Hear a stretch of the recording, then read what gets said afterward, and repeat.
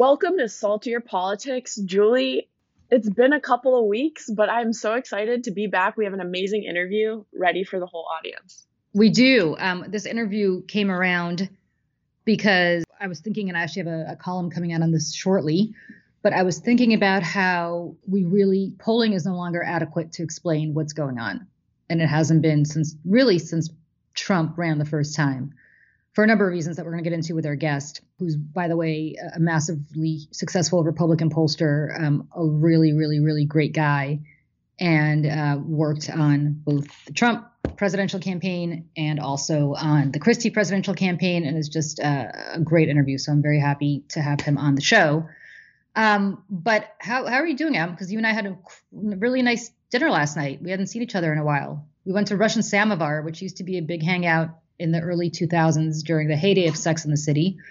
And then you had a play to go to, I think. So you and I decided, along with a few other people, to meet not far from where you were going in the theater district in New York. And it was awful. I hate to say it because that place was so good back in the day, but it was terrible. And the service was bad. I ironically got tequila at the Russian place, but they only had Blanco tequila and did not tell them. The Russians don't know tequila, so yeah, I mean, just plum vodka, which I highly recommend anybody. Actually, I think it's a good place to go sit at the bar if you're not eating any food. But I thought the food was really bad and the service was pretty poor. But we had a great time. That was one of the funnest nights I've had in ages and ages and ages. That was a really great night. And then afterwards, we went. I went to a play. How was the play? You went to go see Caroline and Change, right? It was quite good. It definitely was deep and a lot about race relations in the South, and it's only playing until January 9th, but it's by Tony Kushner, who wrote Angels in America. So ready for this year to be over. Right? Tough year. Well, speaking of tough, you lost your wallet before our meeting last night. This is actually ridiculous. I went to a store 2 blocks from my house last night, paid with my credit card. So I knew I had it then. Came home for 2 seconds, basically to say hi to my babysitter. And then immediately got on the subway. And the minute I got on the subway, I was like, where are all my cards? Where's everything? And it was gone. And I was like, oh my God. So I texted the babysitter to see if maybe I left them at home. They somehow fell out at home. Because my wallet was there, just the credit cards were all gone. And she said, no, they're not here. She looked all over. I called the store. That was all gone. So we get to this restaurant and I'm completely penniless without any kind of ID, without my driver's license. And by the way, in New York, you have to obviously show proof of vaccination before you eat inside. And so I show him my vaccine card, which is on my phone because it's digital on my phone. And then he goes, well, I need to see your ID. And I was like, I don't have my ID. And he's like, what do you mean you don't have your ID? I said, I just literally lost my wallet as I was coming over here. And he just thought the whole thing was very suspicious. He goes, well, I'm going to have to ask you to leave. And I said, I really don't think you should be doing that. So somehow I worked it out with him. But he said, we're going to get into a tremendous amount of trouble. And I said, I really appreciate that you are letting me stay here. And now I just gave them up on this podcast. So maybe I shouldn't have done that. But anyway, the point is, I then get a call from my doorman who says this very nice dog walker found all of my stuff, delivered it, did not want any kind of reward. And I texted her. I asked him to get her number, so he did. So I texted her when I got home last night, and I said, please send me your Venmo information so I could Venmo you a reward. Not even a reward. I could just pay you money for your time to walk all the way over to my house because she had my driver's license, so she knew where my address was. And she said, no need. I really appreciate it. Have a blessed holiday. This is what we do for each other. And so that's it. This total stranger, this wonderful woman. So it just kind of makes you remember there are really just very nice and wonderful people in the world who just do the right thing, which I think is so great. Exactly. And reasons not to be salty. Like that's the perfect pre-holiday story that just renews your confidence in humanity. Yeah. I mean, she was so wonderful about it. I was ready to give her $50 just for walking a few blocks to my house because I just was so grateful that I wouldn't have to cancel my car. You know what a pain it is. The whole deal. The whole deal. Or go find your license again. Getting a new license at the DMV is just to get my new license, and obviously I can't wait for them to mail it, so I'd have to go like today. It would have completely screwed up the better part of, my day. And not to mention having to rememorize your credit card number. Like all of that is such a pain. So I'm really, really, really grateful to this wonderful woman for doing what she did. And just generally, you're right, it does renew a sense of community, especially in New York City, where I think people don't realize there is a tremendous sense of community being in New York. And especially after COVID, I feel like people are just being a lot nicer, or were for a period of time, a lot nicer to each other. Now the subways are full again and people are back to their old selves. What are you doing for Christmas? For Christmas, I'm going to go to Florida for a few days, play golf with my brother, play some tennis. Yeah, be warm for a short bit of time. That's nice. That's really nice. How about you? So we were going to go somewhere like the Caribbean, and then I just realized I don't really feel like it. I just don't feel like dealing with planes and masks on planes for a long period of time and all that nonsense. So we are just going to go out to the country and just stay there for about a week or so, which is nice. I'm just psyched not to do anything. You know what my deal with Christmas is? Everybody likes Christmas for their own reasons. I like Christmas because it's the one day a year where nobody bothers you. Right. Nobody calls you. Nobody emails you with nonsense to get back to them right away. Nobody's bothering you. It's just, you can just chill and not feel guilty that you're not getting back to people right away because, quote unquote, you're with your family. So. Exactly. That's the best. And not dealing with travel is really the best thing. Like, it's so stressful. Even for me, when I go to Florida, having to go to LaGuardia, like the trip to LaGuardia from the city is a pain in the ass. It's such a pain. Sometimes it takes longer to get to LaGuardia than it does to the actual flight to Florida. That's why I never fly to DC. That's why I always take the train, because it turns out to be shorter than actually getting on a flight between getting to the airport and going through waiting an hour to get on the plane. It's just a whole thing. Actually, you know what else we're doing? I think we're going to do this year. So my son is studying the Revolutionary War in 4th grade. And that very famous painting of Washington crossing the Delaware that hangs at the Metropolitan Museum of Art, the very, very famous huge painting of him. It's like the size of a wall, basically. Our house is not far from Washington's Crossing, Pennsylvania. So every year they do a reenactment. And it's actually really funny. One of my best friends did a great documentary called Being George, maybe about 10, 15 years ago, which if you can find it, I highly recommend watching it. It's not too long. It won a bunch of Emmy Awards. But it was basically about the contest of the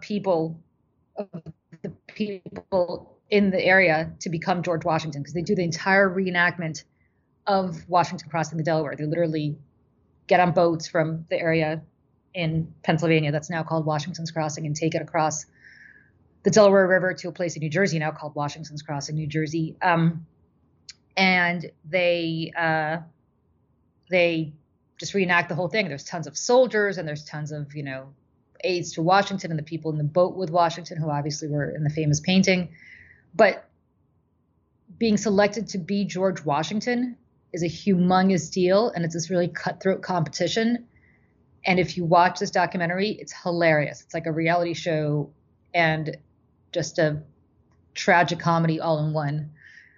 Anyway, because he's been studying not just the Revolutionary War, but also this painting, which we actually went to the Met to go see, which is nice to live in New York and be able to go see it. But as you know, we have a house out in Pennsylvania as well. And so we are going to go brave the cold and brave the crowds. Much like George Washington.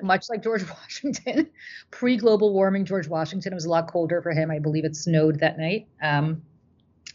Or that morning, I guess early morning. But we are going to go to Washington's Crossing. If they're doing it this year, I should probably check to make sure COVID hasn't stopped any plans. And we're going to go watch this reenactment of George Washington crossing the Delaware. And I'm not a reenactment kind of girl, as you know. I'm not somebody who that's the last thing I think of when I think of Julie. I'm like, okay. But he's really into this painting. They've been spending a lot of time studying it. And so I thought, oh my God, what a great opportunity, since we're so close to where this takes place. Why not? Why don't we just go? And so I'm dragging him out of bed early Christmas morning so we could drive to Washington's Crossing, Pennsylvania, and hopefully be able to watch this reenactment. So we'll that's see. Pretty epic. Okay. Pretty cool, because it kind of brings to life what he's been studying for the last few months. And I think it's pretty awesome. And they've really delved into this painting in a really minute kind of way. So I think it'll be cool to see whether he thinks that they've been accurate in their reenactment based on what the painting was like. Oh, very cool. I know. So that's all I'm planning on doing for Christmas. Otherwise, do not call me. Do not text me. Don't send me your holiday wishes. I will not respond. That's my favorite. I am completely going off the grid like a survivalist from Christmas Eve to December 26th because I don't want to deal with anybody. You deserve it 1,000,000%. I guess let's get into Adam. It was an excellent interview, and I'm really excited for everybody to listen to it. So Adam Geller, again, a very prominent Republican pollster, nailed, interestingly enough, the outcome in 2016 in places like Michigan and Pennsylvania for Donald Trump, which nobody really thought were in play, but he predicted that they would be in play, and he was right. So we wanted to talk to him just about the science and the art of polling and how he approaches polling, and also what people who are not pollsters should take away from seeing polls talked about on TV or in the paper constantly, and what they should know, and how much faith to put in them, and what they should look for. So with no further ado, Adam Geller. So I want to welcome Adam Geller, one of the country's preeminent pollsters, to the pod.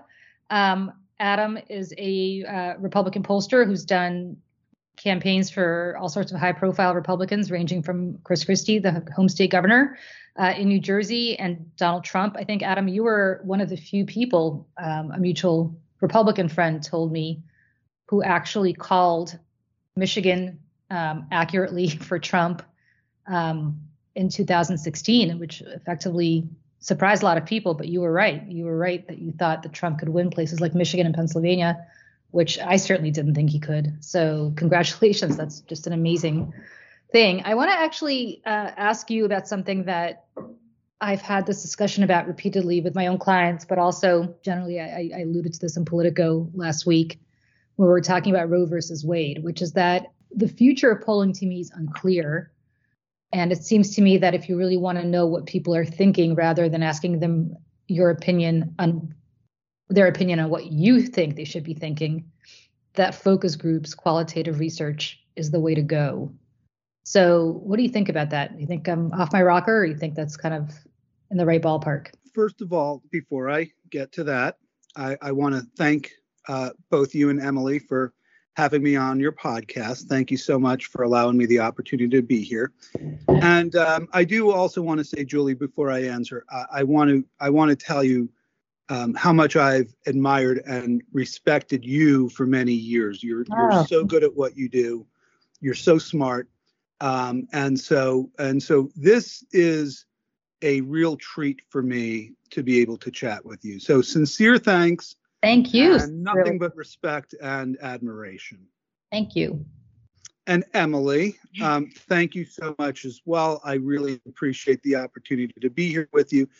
And Emily, thank you so much for your patience in helping me connect to you guys, because I'm pretty lame and your patience is really appreciated. So to your question, Julie, yes. Polling has gotten so difficult for so many reasons.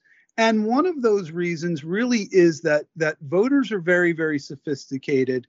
They tend to hedge some of their responses sometimes when they don't know who they're talking to on the other end of the phone or the keyboard, for that matter, as we do more and more online polling. And so if you're going to make the assumption that you've got to ask a lot of questions to sort of get in their heads, you can sort of take a holistic interpretation and analysis of a survey. Focus groups, of course, to answer your question, do come into play. Are they can be sort of really, really instrumental in getting deeper inside a head, but I've always thought of focus groups as being a supplement to really good polling, and I still kind of think that way. I'd rather have a really good poll that asks a lot of questions that allows a pollster to interpret the results. For example, simply asking somebody who you're going to vote for, you're going to get some people who say, I'd rather not tell you. And I'm not, I'm not quite sure yet. And I don't think people are really that undecided these days. I think people know, they just don't want to tell you. But by asking a lot of other questions and really interpreting the entirety of the poll, you can kind of figure out who those hedgers are, where those people are going to go. And, that's where, when people describe polling as part science and part art, that's really true. The science is a crosstab or a number or something like that, but the art is really interpreting it and looking for patterns and looking for artistic types of things that we're going to, kind of looking at the big picture. So I love focus groups, but I think at the end of the day, if you told me I can take one, I'd still take a good poll. What's interesting to me is, and I'll just look, did you do Virginia? I know you did the New Jersey governor's race this year. Did you do Virginia as well? I did not do Virginia. So here's what struck, now let's focus on the New Jersey governor's race. What struck me about that race is every poll, I think except for yours internally, I heard from some of my Republican friends, but every poll that was publicly available had the governor of New Jersey, Phil Murphy, leading by double digits. New Jersey had over a million more Democratic voters than Republican voters in the state. There was really no reason to expect this race on the face of it to be anywhere as tight as it turned out to be. However, not myself, but I observed several statewide focus groups earlier this year. And what I found was very interesting. I found that there were certain cohorts of the Democratic quote unquote base that were not as responsive to Governor Murphy as polls would indicate they were. And so much so that I remember turning to somebody who was with me and saying, oh, I think he's in a lot more trouble than we think, and a lot more trouble than polls realize. And that was, I would say that was late winter, early spring that I saw that trend. And yet no poll reflected that. I'm wondering whether polls at this point can test, and maybe that's something that's analogous to what you saw with Hillary Clinton in Michigan and Pennsylvania in 2016.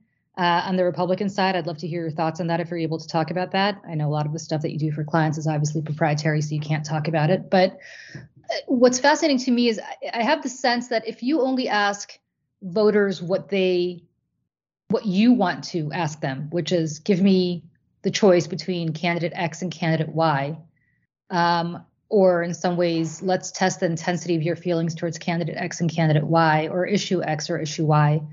It doesn't get to actually allowing voters to have a real discussion about what they think is important, what they think is a priority, and therefore kind of misses the end result, which is the intensity of support for either that candidate or that issue. I'll use another example. Roe versus Wade is a great example. Polls through the roof. I mean, through the roof. And it sounds, a lot of my Democratic friends think I'm very cynical with what I'm about to say, but polls through the roof. I mean, the vast majority of Americans support maintaining Roe versus Wade. They support potentially curtailing some access to abortion for some people, but certainly, or in some stages of pregnancy, but not overall the access to abortion. And yet, when you poll that question, it goes through the roof. But yet when you sit in focus groups and you ask voters what they think about Roe versus Wade, at least from what I've seen in the recent, few cycles that I've seen, never pops up. It's just not an issue. So to me, if you're a Republican in Texas, where actually the vast majority of people in Texas, both Republicans and Democrats, support a woman's right to choose, especially for cases of rape and incest. I think in Texas, something like close to 60% of Republicans support abortion in cases of rape and incest. And yet this new Texas law doesn't permit that. If you're Governor Abbott in Texas and you're running for re-election and you see that kind of poll, you might think, oh my God, I can't go this far with this kind of legislation, until you realize that voters actually don't vote on this issue. They're just not that intense about it. It just doesn't matter that much to them when it comes to who they're going to pull the lever for. And that's not to get into debate over abortion or into a debate over Governor Murphy. It's to simply say that I feel like polling doesn't capture, in some ways, those kinds of warning signals that a lot of candidates should be looking at, but sadly don't want to spend the 2 hours sitting through a focus group. It's much easier to look at crosstabs and get, your opinion decided based on whatever you see in those 30-second crosstabs. Julie, it sounds like the focus groups that you were able to participate in, or to watch rather, were really well done and well constructed. And so kudos to the focus group folks who are doing those things. Now, I do love focus groups. So to go back to my previous comment, focus groups really do have a good place in survey research. For that reason, you can dig in a little bit. I like to moderate focus groups. In fact, it's one of my favorite things to do, because when I am moderating, I feel like I am part researcher, part talk show host, yep, and part performance artist. You have to have a strong personality, and again, this kind of methodology 101, and it's not really your question, but you have to have a strong enough personality to, ask somebody who might be particularly vocal to let other people have a chance and so forth. So the focus groups really can be very, very helpful. I also think that polling can be helpful if you are kind of taking the approach that you need to take with the polling. And it does, I think, begin to come to your observation about how much of it does it capture and how much of it is actionable. There might be people who are pro-choice, but are they single issue abortion voters, or are they really concerned about other factors that weigh more heavily? And you said something in your question that to me I'm always interested in, which is talking about the way that people think. And so the way that people think, what I've observed, is slightly different sometimes from the way people feel. There's a really emotional aspect to a lot of decision making these days. And so when I'm in a focus group, a very subtle difference between when people say, well, this is what I think, versus when people say, well, this is what I feel.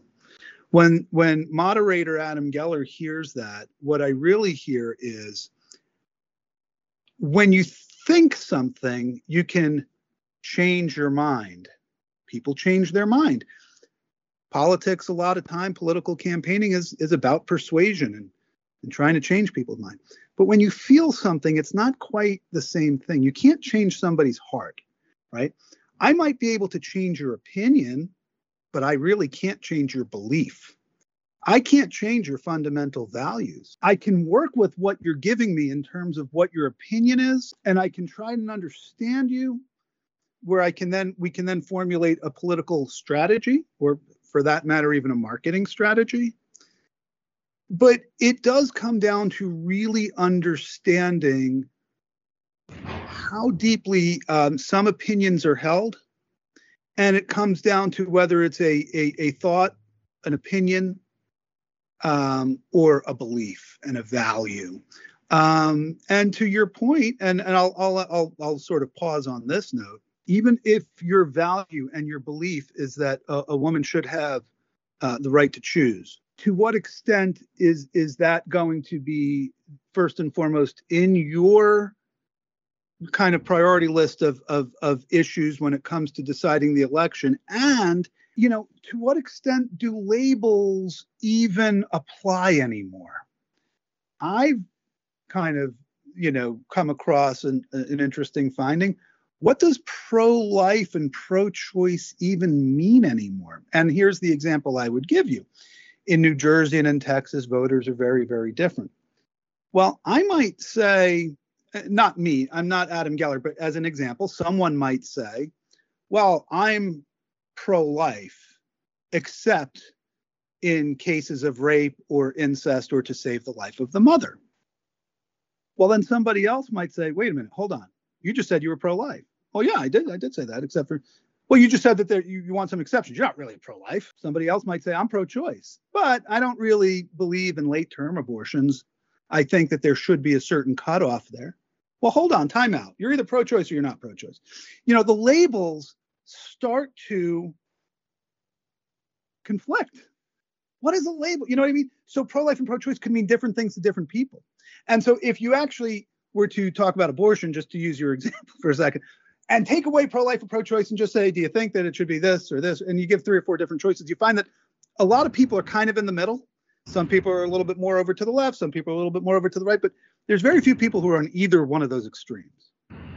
And so both polling when you ask questions in different ways and interesting ways, you can get different insights, and you can really follow up on these in focus groups where you can really get into people's heads a little bit. And that's why I really love what I do, which is just kind of, talking to people about their opinions and measuring that stuff and really just trying to understand people a little bit. It's fun. And tell me then what you were able to glean based on everything you just said, which I think is really fascinating. And I agree with you that we tend to segregate people based on black and white issues when there's so many shades of gray attached to everything. But how you nailed, I think, the Christie election in 2009, again, when a lot of polls, including John Corzine, the then Democratic governor of New Jersey, his internals were showing him up by, I think, double digits.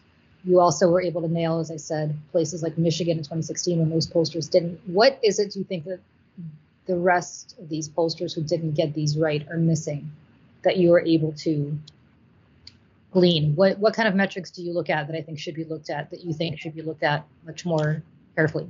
So, there's probably a lot of reasons why some of the polls aren't right. And sometimes it varies by pollster. I can tell you that some of the polls that we saw, we just, the public polls, we just got the sense that the demographics and the turnout models weren't quite right. And so a lot of times, Julie, you really have to, again, we take this really holistic approach when we try to figure out what turnout's going to look like. We'll look at a lot of past election results, but here's the problem.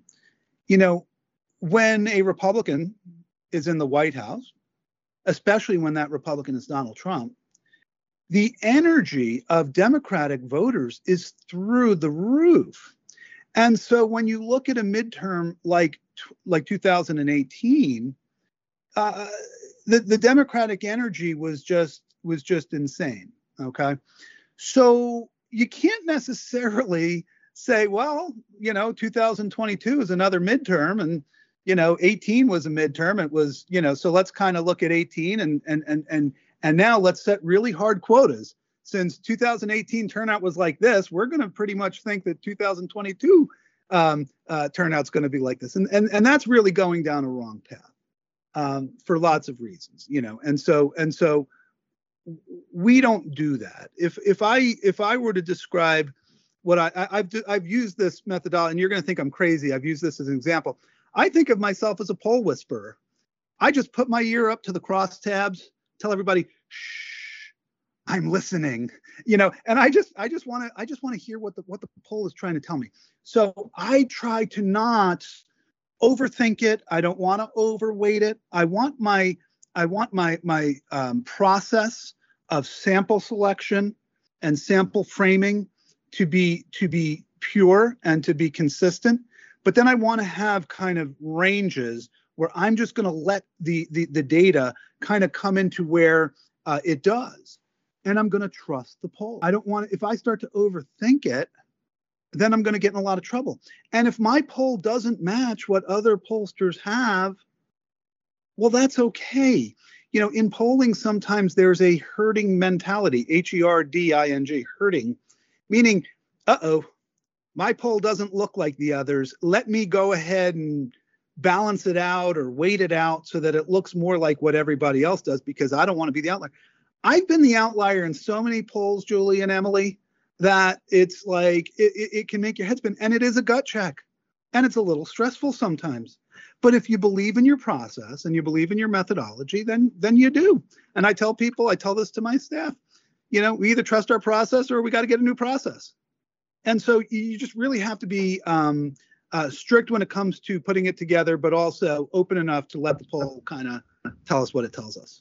That's a fascinating kind of way to look at it, because I do agree that there is a lot of a herding mentality in these situations, and especially from the media, right? So the press, I keep telling my reporter friends that rather than republishing top lines, I don't think any of them have ever looked at crosstabs at all or beyond whatever analysis the pollster provides for them, that they really should either find somebody internally like an Adam Geller a nonpartisan Adam Geller, who is in-house, to look at the polling data that's submitted to them and not just take the word for it of whoever gives it to them, but also potentially, as I said, shill out for some qualitative research and really dedicate some time because, both having worked in a media organization at Fox News for a very, very long time, and I think the Fox News poll is itself very respected, but the way that we would cover polling and the way I think reporters generally cover polling is you just cover whatever top lines you get and you just run with it, right? Which results in Hillary Clinton's going to win. There's a 95% chance, and of course she's going to win. And then I think also a lot of times these reporters, and I blame myself as part of this paradigm because I've lately been spending a lot of time in Northampton County, Pennsylvania, which is the swingiest county and the swingiest state in the nation. But until then, I have spent all of my time either on the Upper West Side in New York or in Berkshire County, Massachusetts, which are both incredibly liberal places. And so it's that old Pauline Kael mentality where, how could Nixon possibly win? I don't know anybody who voted for him. And I think a lot of reporters fall into, right? Reporters fall into that, and not just reporters, a lot of partisan operatives do as well, right? Where we're all among our own cohort.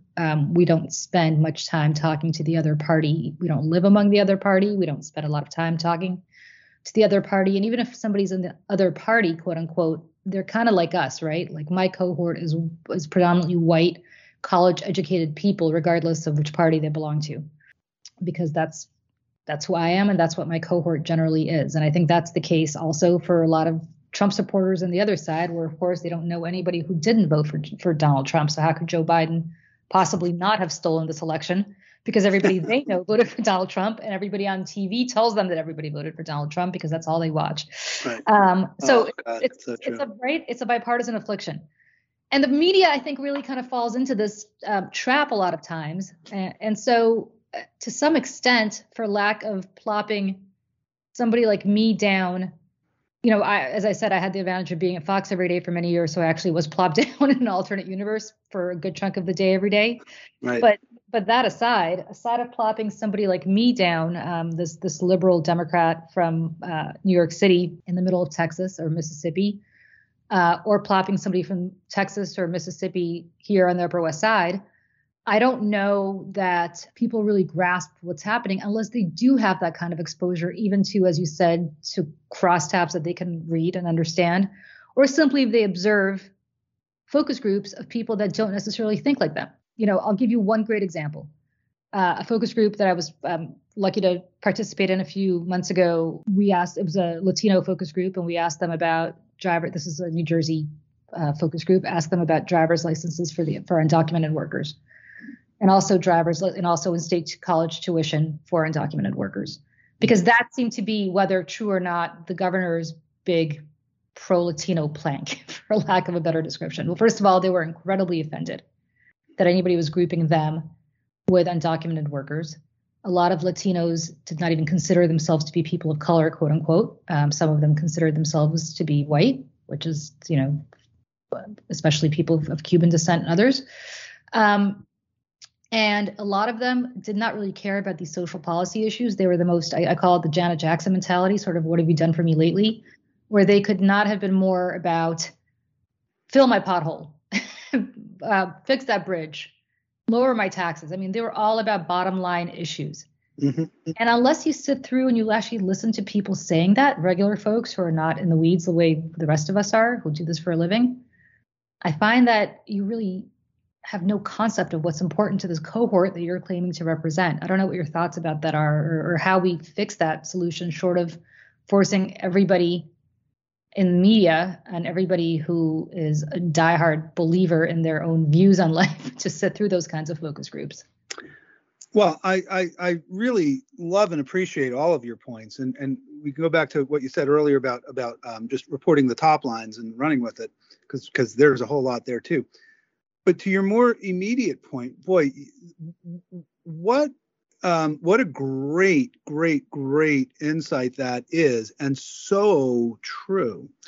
The reality is that we're all in these little echo chambers, and we're all kind of talking to our own cohort and saying things that everybody else is saying and everybody else wants to hear.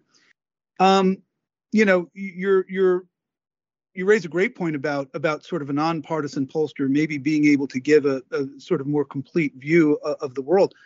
I love the idea, though, of first of all getting back to like dialogue. The problem that we have right now is nobody wants a dialogue. Everybody gets pissed off at each other. Everybody gets angry at each other. If I were to come on, to a more liberal cable television station and I were to present poll findings or something like that, sometimes people might not even hear what I have to say because they'd just be so pissed off that I'm there. But it's not just, and that's just an example, because the same thing would happen on a Fox News or one of the OANs or something like that. If you bring a sort of a well-known Democratic pollster on who's going to give that interpretation, it would be met with fury. So we're not listening to each other. We're not even dialoguing. First of all, let's get back to that. And secondly, I love the idea of being able to, if not a nonpartisan, but a bipartisan, work with other, work with somebody from the other side of the aisle and come up with some cool, interesting findings. I'm sorry, Emily. No, I just find it, like, to your point, though, I find it interesting, though, sometimes to prove kind of the opposite point. When Trump was back in the polls, like, MS would be like, look at this Fox poll. Even Trump, with this Fox poll, people are saying they don't really still approve. And on the opposite side, when, Trump's approval ratings weren't that, like, bad, or if Biden's are lower, Fox will then cite an NBC poll and be, look, even Biden here, Dems aren't liking that. It's interesting how also the media can play with the kind of polls and how they use that. I wonder what you think of that. Oh, I hate the fact that polls have become kind of these weaponized tools to sort of put forth a narrative. I don't like it when my own polls are used that way. I don't like it when other polls are used that way. One of the reasons why I love polling and I love doing what I do, it really has very little to do with trying to, sort of publicize results or anything like that. Like Julie said, I mean, most of my results never see the light of day. But what is so important about my job is to give a very, very honest assessment of where the world is, where the election is, the good, the bad, and the ugly, and be able to tell a candidate, this is what people don't like about you. This is what people disagree with you on. So it is to me a very, very satisfying job, because even though I'm sort of thought of and called a Republican pollster, that's because I work for Republican campaigns. But I would take the same approach if I were working for a Democratic campaign. My methodology would be the exact same. My questions would be the exact same. We test messages in polls, and Julie has seen a million of these things, but you test messages in polls, sometimes good, sometimes bad, sometimes both. But they're all part of, survey research. It's all kind of transparent, American Association Public Opinion Research approved type of stuff. And then you give an analysis. And so I happen to do it for Republican campaigns. But when you do it in a way that is sort of, when you have that process, you can do it almost anywhere. And the reality is that the best use of polling, to me anyway, is to give people a real honest assessment of where things are and what things are looking like and what resonates and so forth. But to use them as weapons and for them to be used as nothing more than kind of, you're bludgeoning somebody with the latest poll for good, for bad, or the ugly. That to me is just an unfortunate thing. I don't think it's going away. To come back to an earlier point, why some of the polls are cheap, some of the polls are poorly done, the methodology might be bad, and the results are kind of, adhering to a particular narrative, conservative side, the liberal side, and all sides in between. And there is another point. So there's so much nuance in your job. So what are the biggest lessons that you have learned that you would tell a young Adam when you just got into this job? Because you really seem to get the small little nuanced levels that really, I think, makes your game so much higher. What would you have told a younger version of yourself? Well, I'm so old that I can't even picture a younger Adam. I mean, to me, a younger Adam, first of all, I would compliment them on their really good hair. But that's not really what you're asking, I suppose. What I would say to a younger pollster who wants to get into this business, even as a partisan pollster. If you are a young aspiring Democratic pollster, if you're a young aspiring Republican pollster, your job is not partisan. If you're going to be a good pollster, you cannot be the spin guy or gal. Your job is to cover the unvarnished truth, much like a good journalist, right? Without an agenda, just get to the bottom. What is the truth? What's going on? And so if you're going to be a really good methodologist in this business, stop thinking of it as being, that you've got to do a really good poll for Republicans. There's no such thing as a good poll or a bad poll for a partisan. There's such a thing as a good, honest poll. So when you're getting into this business, yes, you can work for Republican campaigns, you can work for Democratic campaigns, you can work for Libertarian or Green or Conservative or whatever. But your job is to have a good process and a good method, and you have to be able to tell your client, here's what's good, here's what's not so good, here's what's great, and here's what's awful. And that's part of the job.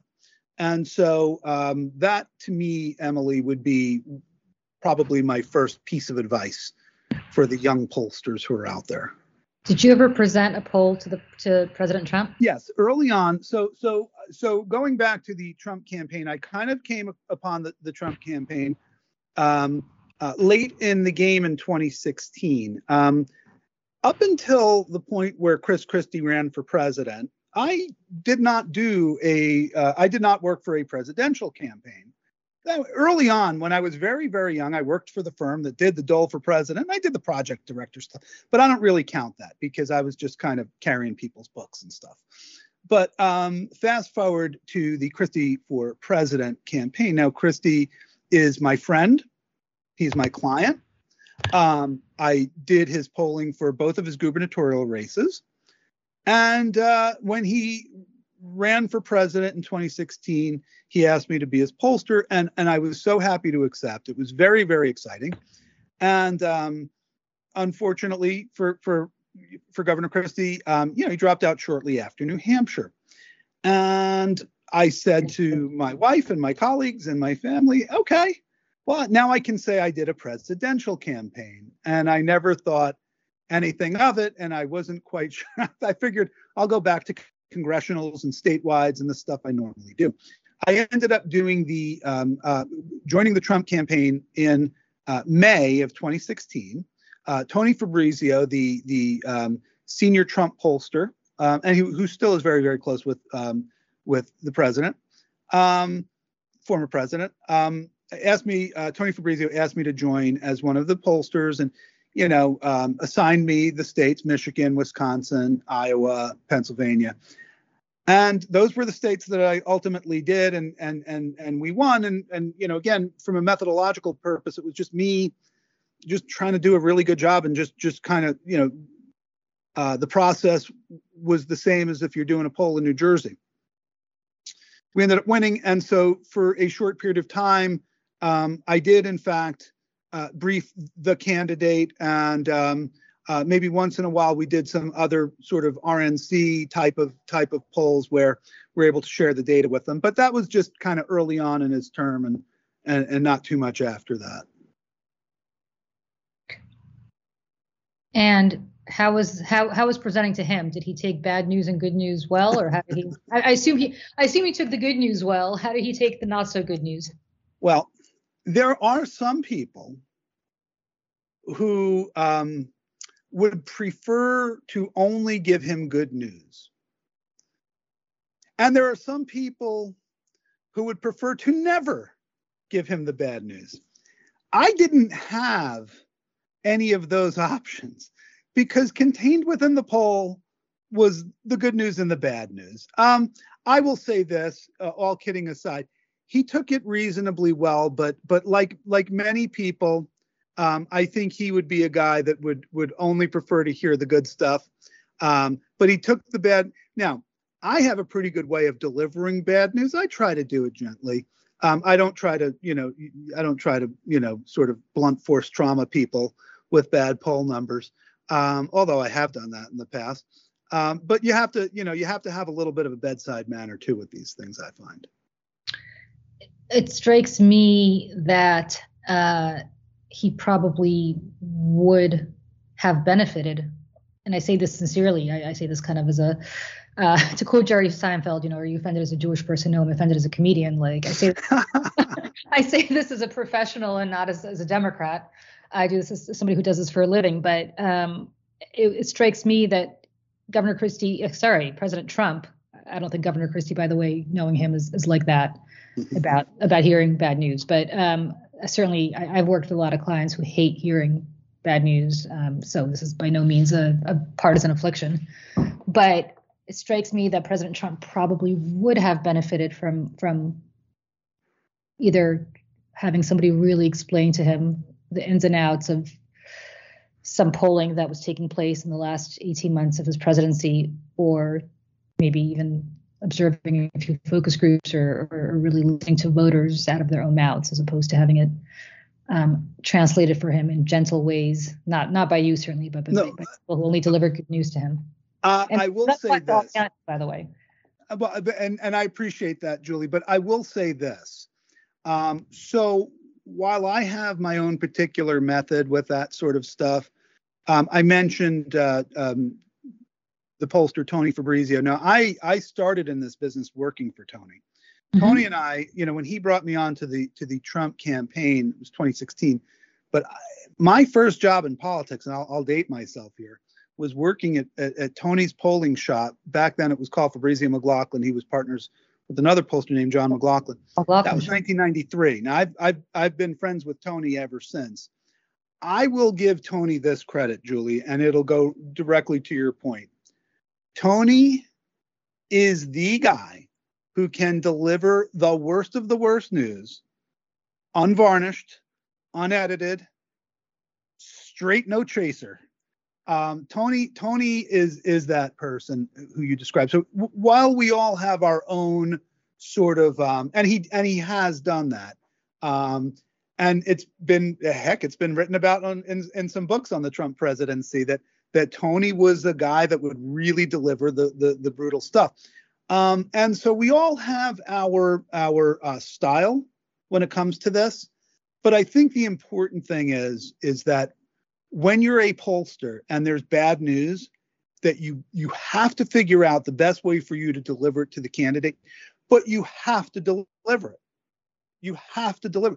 You cannot sweep it under. Look, there's other people on a campaign or on a staff who will want to emphasize the good and sweep the bad somewhere else. But as a pollster, your job is to really give the truth the way it is and where people's opinions are, because that's the only way that if you're going to change people's minds, change people's opinions, grow your job approval ratings or whatever, well, it starts with knowing really what the truth is out there. What do you think the biggest change to the polling landscape has been in the past 8 years? Well, there's been several. First of all, there's a proliferation of all these kind of cheap public polls that are kind of seemingly everywhere. And again, done not in the best of methodology and done very inexpensively. Polling has gotten very expensive because nobody really wants to take a poll anymore.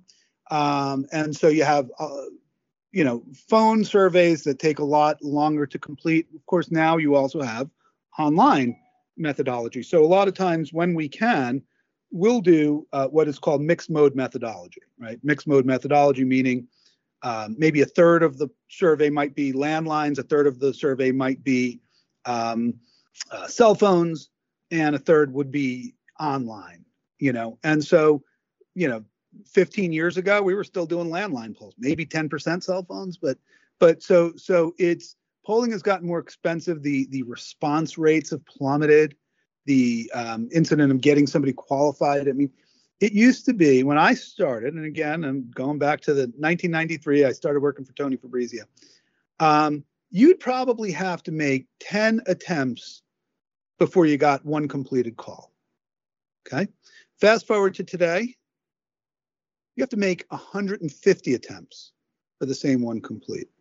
So you can think about how much more difficult it is to get a qualified respondent I'm not going to give you the first 300 people I do a phone call, 400, 500. It's got to be the right people. It's got to be qualified respondents. So it's just so much more labor intensive. It's much more expensive. And that's why high quality polls cost a lot of money. Low quality polls are cheap, but they're low quality. And in a bottom line business, like, company that doesn't want to spend a lot, but wants to get a headline, they'll do a cheap poll and they'll run with it. Well, I mean, I know we're running out of time, and you've given us so much already. But I could personally talk about this for 5 hours because I love this topic so much. But what do you think it is about Trump? I guess broadly speaking, Trump voters, that they are not particularly responsive to quantitative research, that they're not particularly responsive to, or am I right about that actually, that they're not particularly responsive to speaking to voters, and therefore to pollsters, and they're typically then undercounted, which really messes with projected turnout and also projected results in ways that I think don't benefit the Democratic Party whatsoever. So I'm just curious what it is, because you've spoken to them obviously much more broadly than I have and other Democrats have. What is it about them? Is it a mistrust of the questioner, or mistrust of what, something, or what do you ascribe that to? So here's how I see it.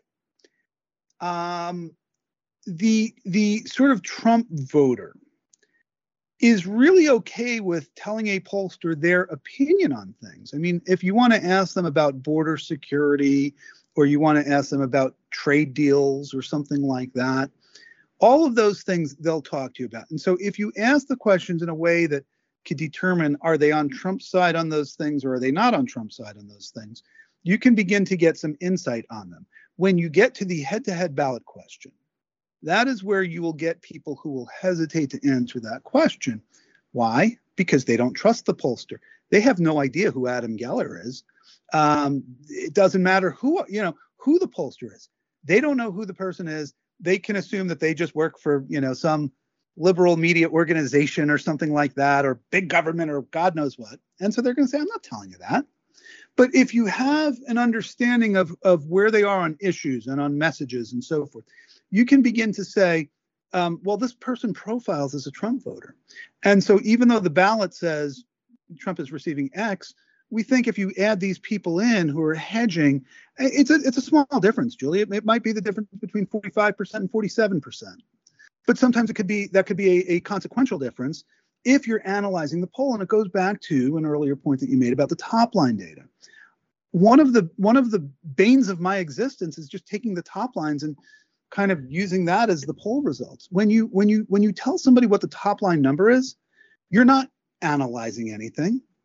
You're simply reporting what the top line data says. And when you're reporting what the top line data says, you're including undecided voters. Let me give you a quick example. I'll do a poll, and the top line is 40% for candidate A and 40% for candidate B. Great. Well, 40 and 40 is 80. There's 20% undecided. Let's just assume that there were no don't know, refuse, blah, blah, blah. So 20%. Well, my job as a pollster is to figure out who that 20% is and which way they're going to break. Because here's what happens. Let's be very, very basic in this example. Let's pretend that all 20% of those people are going to go to candidate A. So even though the poll says 40 to 40 with 20% undecided on election day, suddenly the race is 60-40. Oh my God, candidate A won by 20%. The poll was wrong. No, the poll wasn't wrong. The reporting was wrong. The analysis was wrong. If the pollster looked at that 20% undecided and said, I know y'all are going to think I'm crazy, but that 20% is all going to go to candidate A. I'm telling you, here's why I think that. Look at the generic ballot. Look at the name IDs. Look at the issues. Look at the demos. Look at all this other stuff. When I do all that stuff and I really analyze the heck out of that 20% undecided, here's how I see them going. So I know my poll says 40-40 in the top lines, but what I think is going to happen is I think it's going to go 60-40 for candidate A. Well, the analysis is right and the poll's right. It's interesting because what about the proposition that there are people who agreed with Trump on all of his issues or a lot of his issues, but they just didn't like him and they didn't like his approach, and whether it was his personality or the way he conducted himself in office.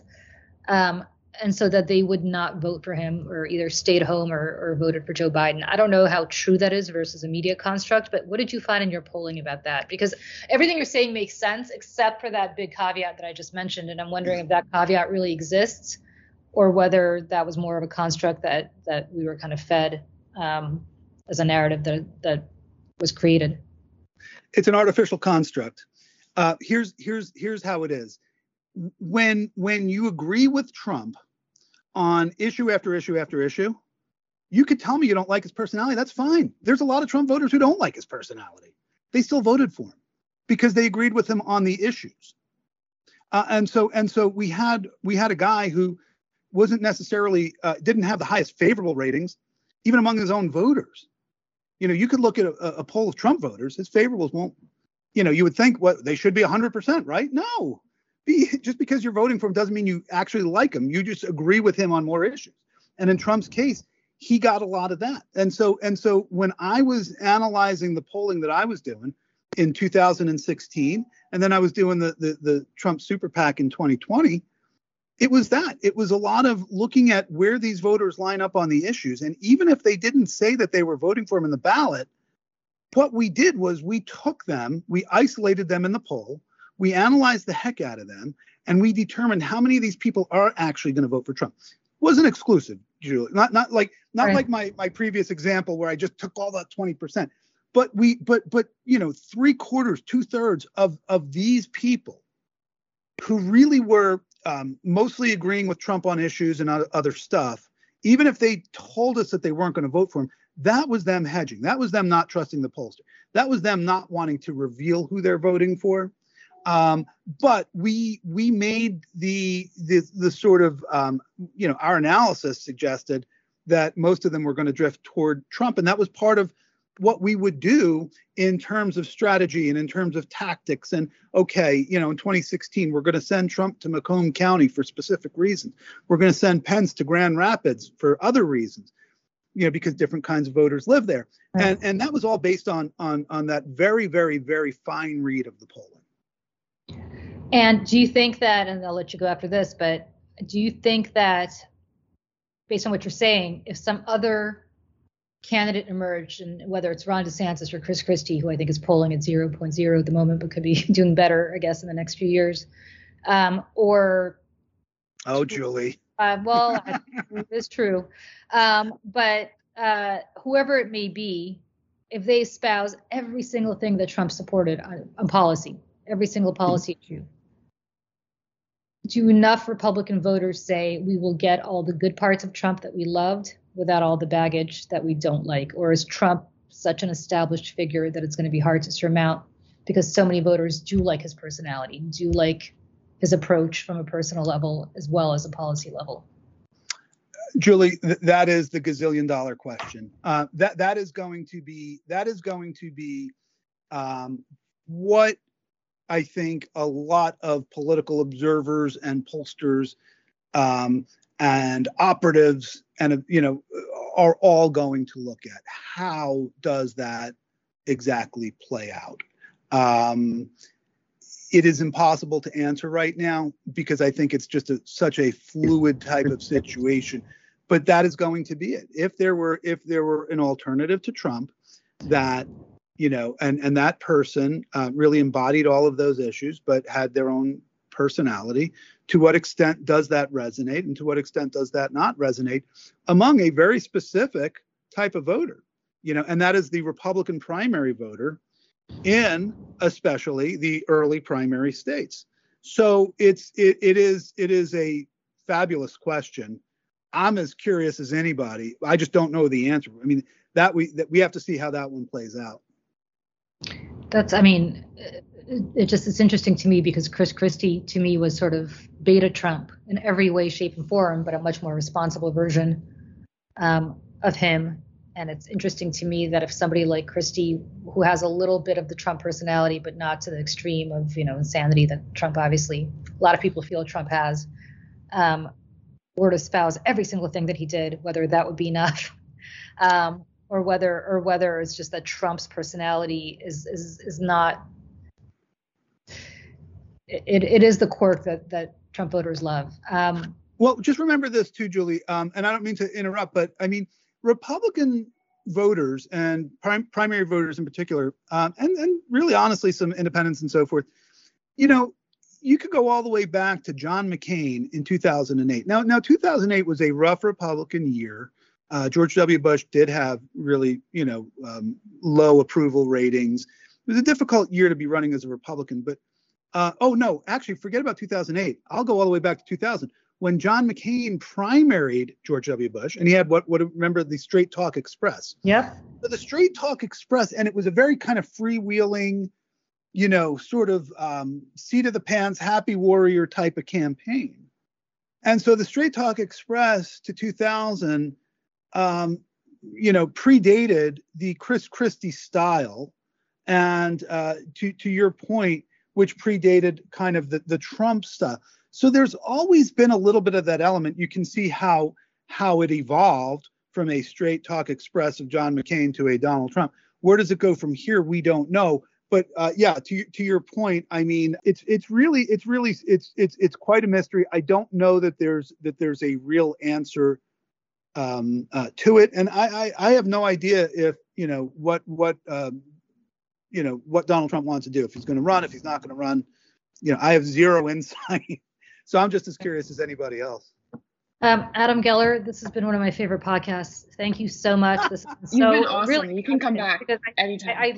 I live for this stuff, and I'm so glad to be able to talk to you about it, because you are such a well-respected, incredible pollster, and I say that as somebody on the other side of the aisle.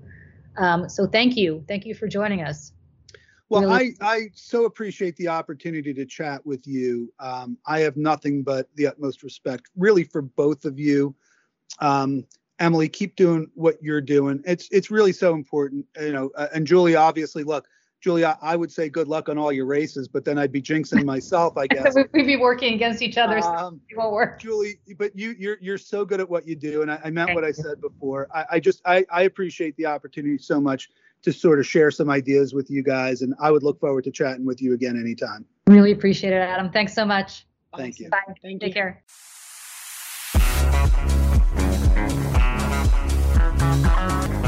Julie, what an amazing interview with Adam. I loved the question you asked him about what it was like to present polls to Trump.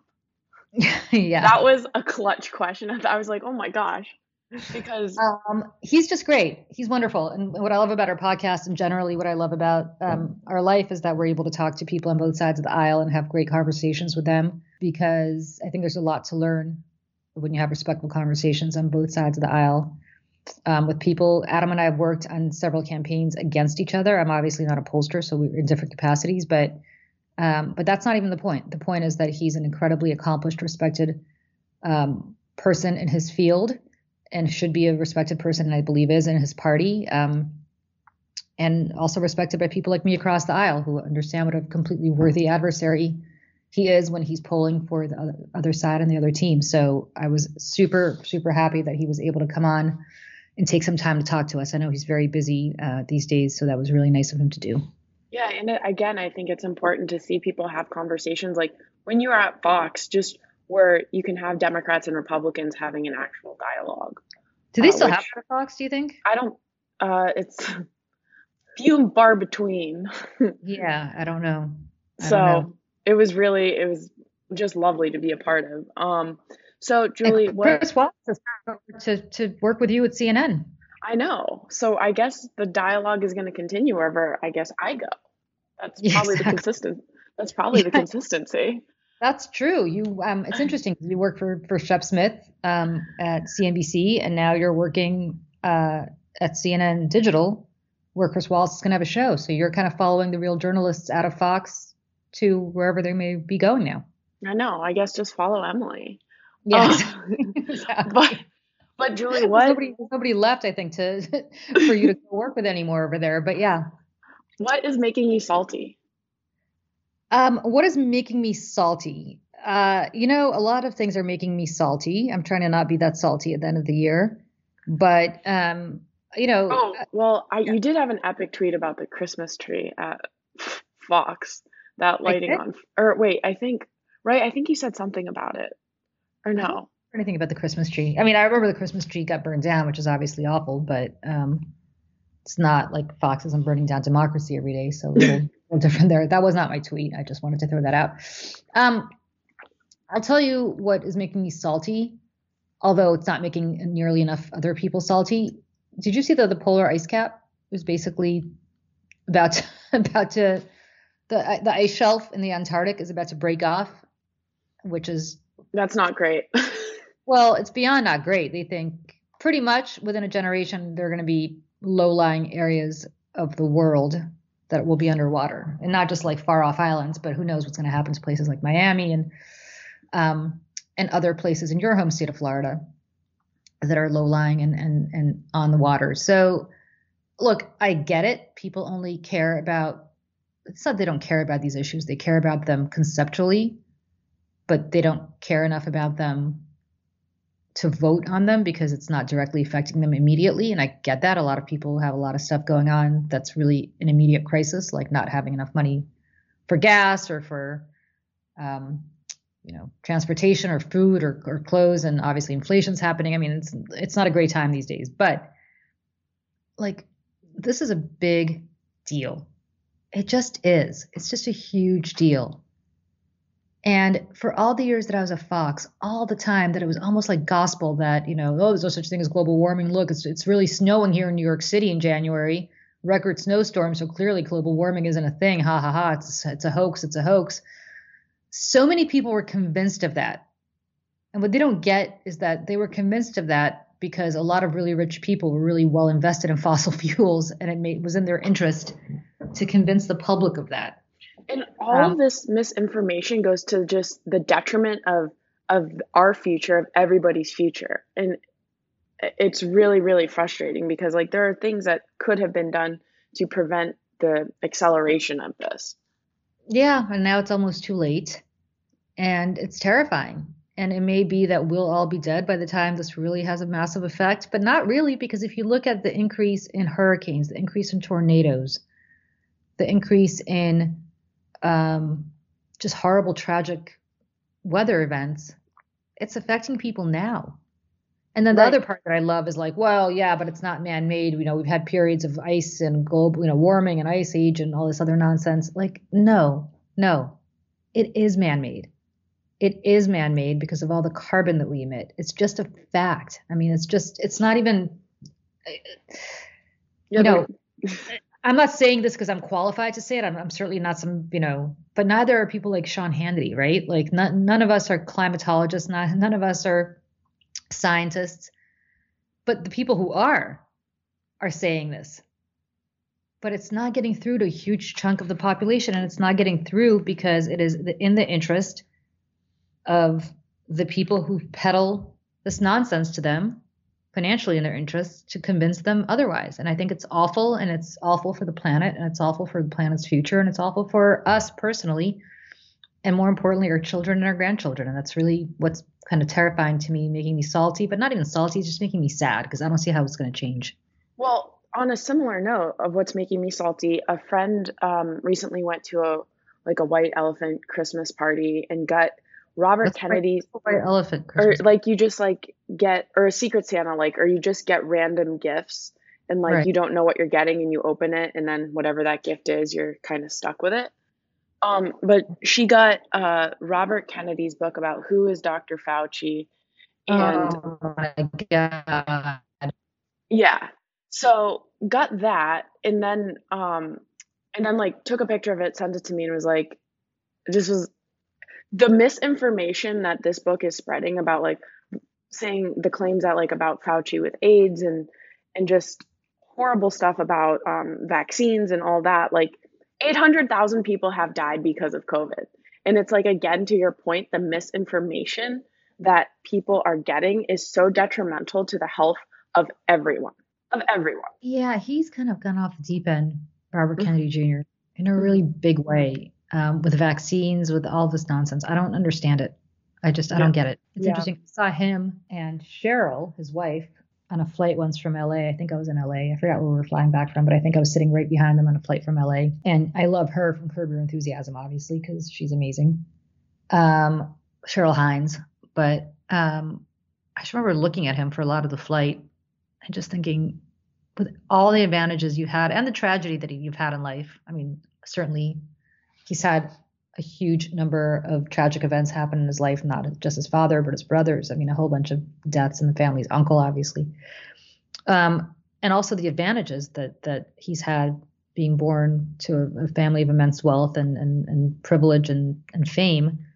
Is this really what you want to do? Is this really how you want to spend your life? But I guess he believes what he believes against all scientific reason. So I don't know. Yeah. So I guess we're salty about misinformation and false advertising. That could be detrimental to a lot of people. But so I guess that's it for our pod today. This is an amazing interview. Yeah, this was a great interview, and try to not get arrested at any more Broadway plays. Need a couple of bucks for a hotel room. I'm happy to throw it your way, although your house is not that far. You could just go there. I know, just being a child. It's a childish joy. Merry Christmas. Happy holidays. Happy holidays to you too. Over, but happy Kwanzaa, Merry Christmas, whatever other holiday I'm missing. And we'll talk to everybody next year. Heck yeah, and I'm looking forward to hanging out with you again, Julie. I'll talk to you soon.